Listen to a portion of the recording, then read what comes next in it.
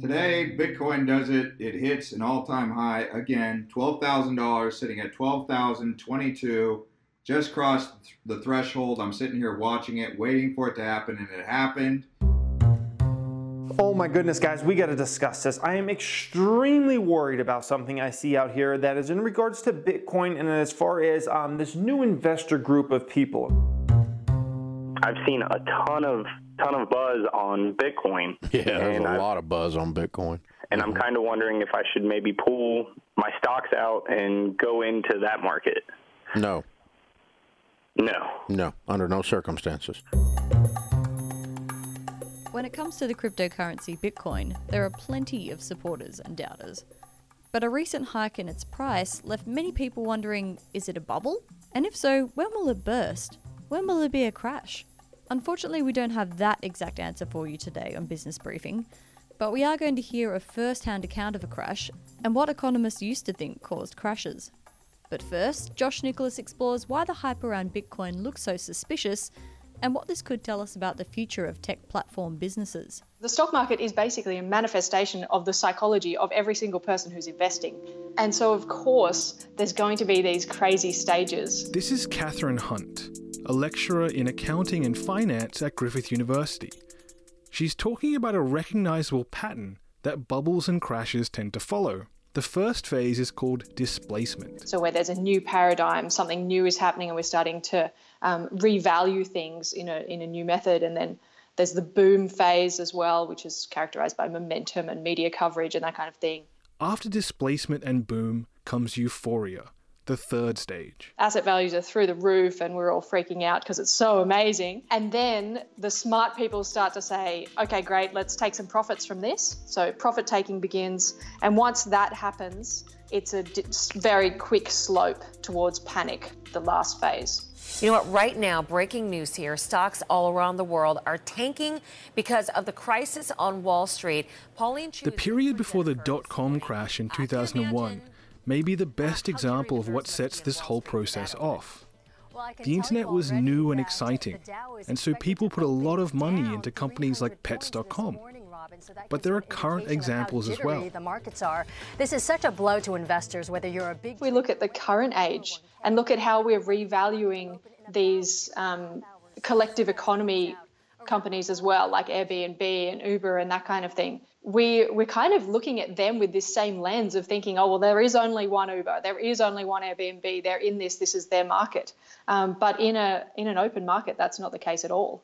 There's always going to be competition and these companies will fall. It's just probably that they'll fall in, 30 or 40 years, not necessarily tomorrow. There are also current examples that resemble the third and fourth phases in a crash, boom and euphoria. So if we think about even Bitcoin now, for example, just because it's topical and because my dad asked me on the weekend, what do you think about investing in Bitcoin?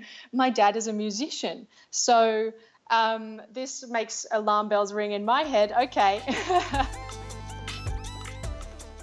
So when everyone's thinking, well, we all need to get in on this, and individual investors as well as the actual institutional investors are putting money in, asset values are just continuing to climb, and they're all justifying it to each other based on all this media coverage that they've seen as well, that it is the next best thing. It seems like almost nothing can get in the way of Bitcoin's epic run. The total global value of Bitcoin to more than $121 billion. But before the crash really begins, there's one last phase, and that's when the smart people take their money out. So the smart people, they'll hold in one hand, for example, Bitcoin, and then they'll hold in their other hand everything else, all the other possibilities. And they'll just do a simple trade-off of risk and reward, basically. So for example, in 2007, 2008, term deposits in Australia were getting 8%. So the wise financial advisors and investment managers at that point said, yes, shares are almost certain to get a more reward over the long term than cash will. But at the moment, the risk associated with shares is consistent and quite high, and the risk of cash is zero. So let's just invest in cash for a few years now and take this guaranteed 8%. And then there's the final stage, panic. We can't say what will set it off, because it's different every time. But there are still patterns in what goes on next. If you can't find a buyer for your shares, you'll accept any price. And so inherently, those prices will fall and then continue to fall as the next people are forced to sell. As soon as shares drop by, say, 20%, we're all freaking out. Even the most educated people and the most experienced investment managers freak out when things drop 20% because we feel that pain so much more than than we feel the joy of a rise of 20%. This panic just continues and snowballs until basically we're all antelopes off the end of a cliff. Of course, we don't know that Bitcoin and Uber are bubbles and will crash. This is only something we can see in hindsight. So there's patterns in everything that we do on a day-to-day basis. But the problem with these patterns is that in hindsight, we look at them and we identify every single stage perfectly to a T. But when we're in the moment, it's just impossible to do that. I'm Eleanor Harrison Dengate, and I'm an intern with The Conversation. Back in 2007, John Crosby, now a senior lecturer at the University of Technology, Sydney, was sitting at his desk in Lloyd's of London and nearing the end of his 20-year career in investment banking. I remember reading in the newspapers, the Financial Times, that HSBC were reporting large losses on their subprime mortgages. And I thought, that could be quite bad. 2007 was the year preceding one of the greatest financial crises in history. London was competing with New York as the banking capital of the world, and easy lending in the US housing market meant almost anyone could qualify for a home loan. This led to enormous numbers of subprime mortgages that couldn't be repaid, and meant banks were holding over $4.1 trillion worth of toxic debt. The global financial crisis would claim the jobs of over 30 million people and bring entire countries to the edge of insolvency. John was working in London when he first realised something was wrong. A year later, during the crash itself, he was on the trading floor of UBS in Zurich. In June of 2007, I remember talking to some of the traders at Lloyd's, where I was then, and we all talked about the fact that volatility was very, very low. Normally, volatility is a measure of the riskiness of the market. So when the volatility is very low, you think the markets, in a sense, are not in a crisis. Everything's okay. The markets were quiet. Not much seemed to be happening. After the global financial crisis, Lloyd's received a government bailout worth nearly $32 billion. John realised something was wrong thanks to one of his co-workers. But the girl behind me was... amongst her responsibilities was looking after all the branches of Lloyd's. And basically, she was phoning round the relevant people and saying, if you have sums of money to deposit, come to us in London. And, that wasn't normal, right? It was perfectly normal that you did business with anybody you wanted to, unless there was a real credit risk issue with the bank. Essentially, the banks knew that other banks were carrying what was later to be known as toxic debt and stopped trusting each other. But that was kind of the start of the crisis. But despite the fact that that was in 2007, I don't think anyone was quite prepared for the panic of 2008. The rumour mongering in the market was that everybody had problems, which was true actually. I think by the time Lehman's went bust, which I think was September the 15th, 2008, everyone knew Lehman's were in serious trouble. It was just a case of who was next. Shares are off 3%, London down 2.7%, and U.S. stocks could open lower by 300 points. And this is all because we're waking up to 2 fewer investment banks on Wall Street. Lehman Brothers has filed for bankruptcy, and Bank of America is taking over Merrill Lynch in a $50 billion deal. A lot of what employees at a major bank are doing at that moment is damage limitation, right? People were way too complacent before the crisis, and then during the crisis, it's one of blind panic. The Dow traders are standing there watching in amazement, and I don't blame them. That's not right. My experiences were a little bit different. I'd been around a bit longer. It was maybe the sort of younger people who'd not sort of really seen anything like this before, thinking every day things are going to get worse, whereas in reality there was light at the end of the tunnel.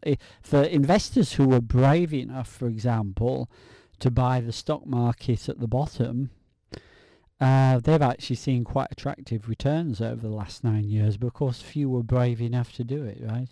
For you personally, in the months afterwards, what was happening? What did you decide to do? I mean, my other recollection is how many people were fired at UBS. Thousands were made redundant at the end of 2008 in a complete panic measure. And by the summer of 2009, they were actually calling up some of the people they'd made redundant, saying, would you like to come back and work for us? And we're going on a massive recruiting drive. This is how short-term banks are.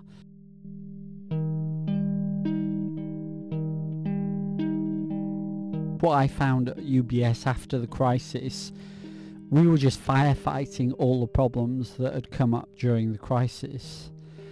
And a lot of people that I know from the time I was working in investment banking, an extraordinarily large number have now left.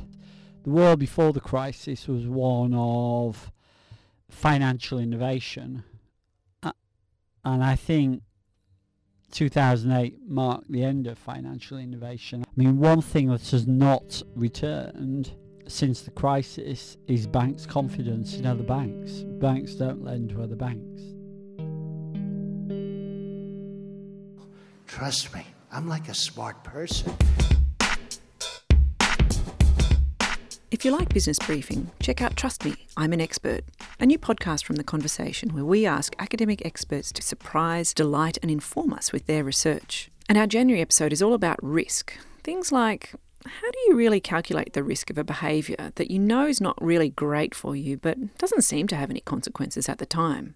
Just watching television on your couch, every 60 minutes that you do that takes off a half a microlife. So that costs you 15 minutes of your lifespan. I knew I shouldn't have watched so much Game of Thrones. Find us and subscribe on Apple Podcasts or on Pocket Casts, and listen to us online at theconversation.com.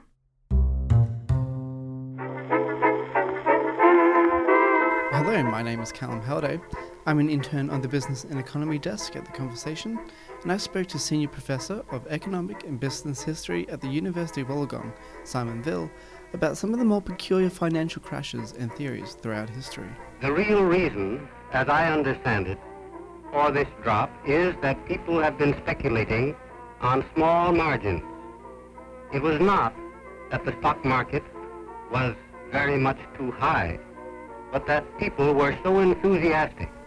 Economists have long theorized about the factors that cause a financial market to crash, and events throughout history have provided some interesting examples as to how speculation leads to market bubbles. With the benefit of hindsight, we can look back at these events and identify the problems that led to the collapse in the market. Economists throughout the 18th and 19th century have had to grapple with trying to understand the fairly new concept of a market crash, which has led to some really colourful theories. One of these theories came from British economist William Stanley Jevon, who believed that sunspots could be the key to understanding market crashes, as Simon explains. Jevons, who was a serious researcher, had researched trade cycles, the ups and downs, for 150 years, not while he was alive, but before and then during his mid-19th century, noticed that there are things called sunspots, which is basically hyperactive radiation on the sun, lots of energy and activity. And he was interested to find out that the cycle of sunspots was very similar, somewhere between 10 and 11 years, as the trade cycle back on Earth. And he therefore wondered whether there was a relationship, and Jevons came to the conclusion that there was a relationship, which basically said, as sunspots affected the climate on Earth, as it led to warming, we had better harvests, and better harvests meant cheaper food. And if people had cheaper food, they had more money in their pockets. There was more employment, had more money in their pockets to buy other more non-necessities, and therefore this led to an economic boom. So he had shown what he believed to be a causal, and this became a very, very popular notion in the 19th century. We have since discredited this notion. Scandalous behaviour by companies was rife, even before the time of William Stanley Jevon, the most noticeable being the South Sea Company, which was given monopoly on trade to South America by the British Empire. In 1711, the company was an exciting new venture for many Brits, most of whom were affluent and put their life savings into the company, to the point where it became a frenzy and a national obsession to discuss its stock price. The price eventually hit £1,000 per share in 1720, which is equivalent to over $200,000 per share today. This is despite the fact that the company never actually turned a profit, as the British Empire were hostile and even at war with the Spanish Empire, who controlled and influenced most of South America. When it became clear that the company never actually made any money or could make money, it eventually collapsed. There are so many examples of earlier boom and busts that resonate with similar ones today. Simon has also told me about Tulip Mania, considered to be the first bubble crash in recorded history. The Tulip Mania was located in the Netherlands in the early 17th century, particularly the 1630s. And at that time, tulips became very much a high fashion cultural icon. Remember that this is the time of the economic boom in the Netherlands because of their big overseas trade, their Dutch East India Company and so forth. There was a lot of money around, a lot of wealth in places like Amsterdam. And therefore, culture, fashion, and so forth became important. People had money to spend. And one of the things that really interested people were the bulbs, the tulip bulbs that were well known to be grown in the Netherlands at any time. But what happens is that you have to buy the bulb before you know what the flower is going to look like. So it's inevitably almost like a historical futures market. You're buying for something that will produce or deliver in the future, and that inevitably creates a sense of uncertainty and sense of speculation. What are you actually buying? Will you get the full value of what you're paying for? And this became such a popular thing that people paid more and more for these tulip bulbs, so that they could almost become somebody's life savings just to buy a single bulb. And ultimately, of course, like all forms of hyperactivity, there came a point where people realized that this is ridiculous, that they're paying far too much money. And like any market, once it hit that sort of change in a climate from optimism to pessimism, the price collapsed with it very, very quickly indeed, and people lost their fortunes. Some made fortunes and others quickly lost fortunes. That was Callum Halliday, who's interning with us at The Conversation, and you also heard from another of our interns, Eleanor Harrison Dengate. Thanks also to my partner on the business desk, Josh Nicholas. I'm Jenny Henderson, editor for Business and Economy at The Conversation. Business Briefing's theme music is by Ben Sound, and this is the last episode in this series, so watch this space next year. And in the meantime, you can go back and listen to other episodes of Business Briefing on The Conversation's website or wherever you subscribe to your podcasts.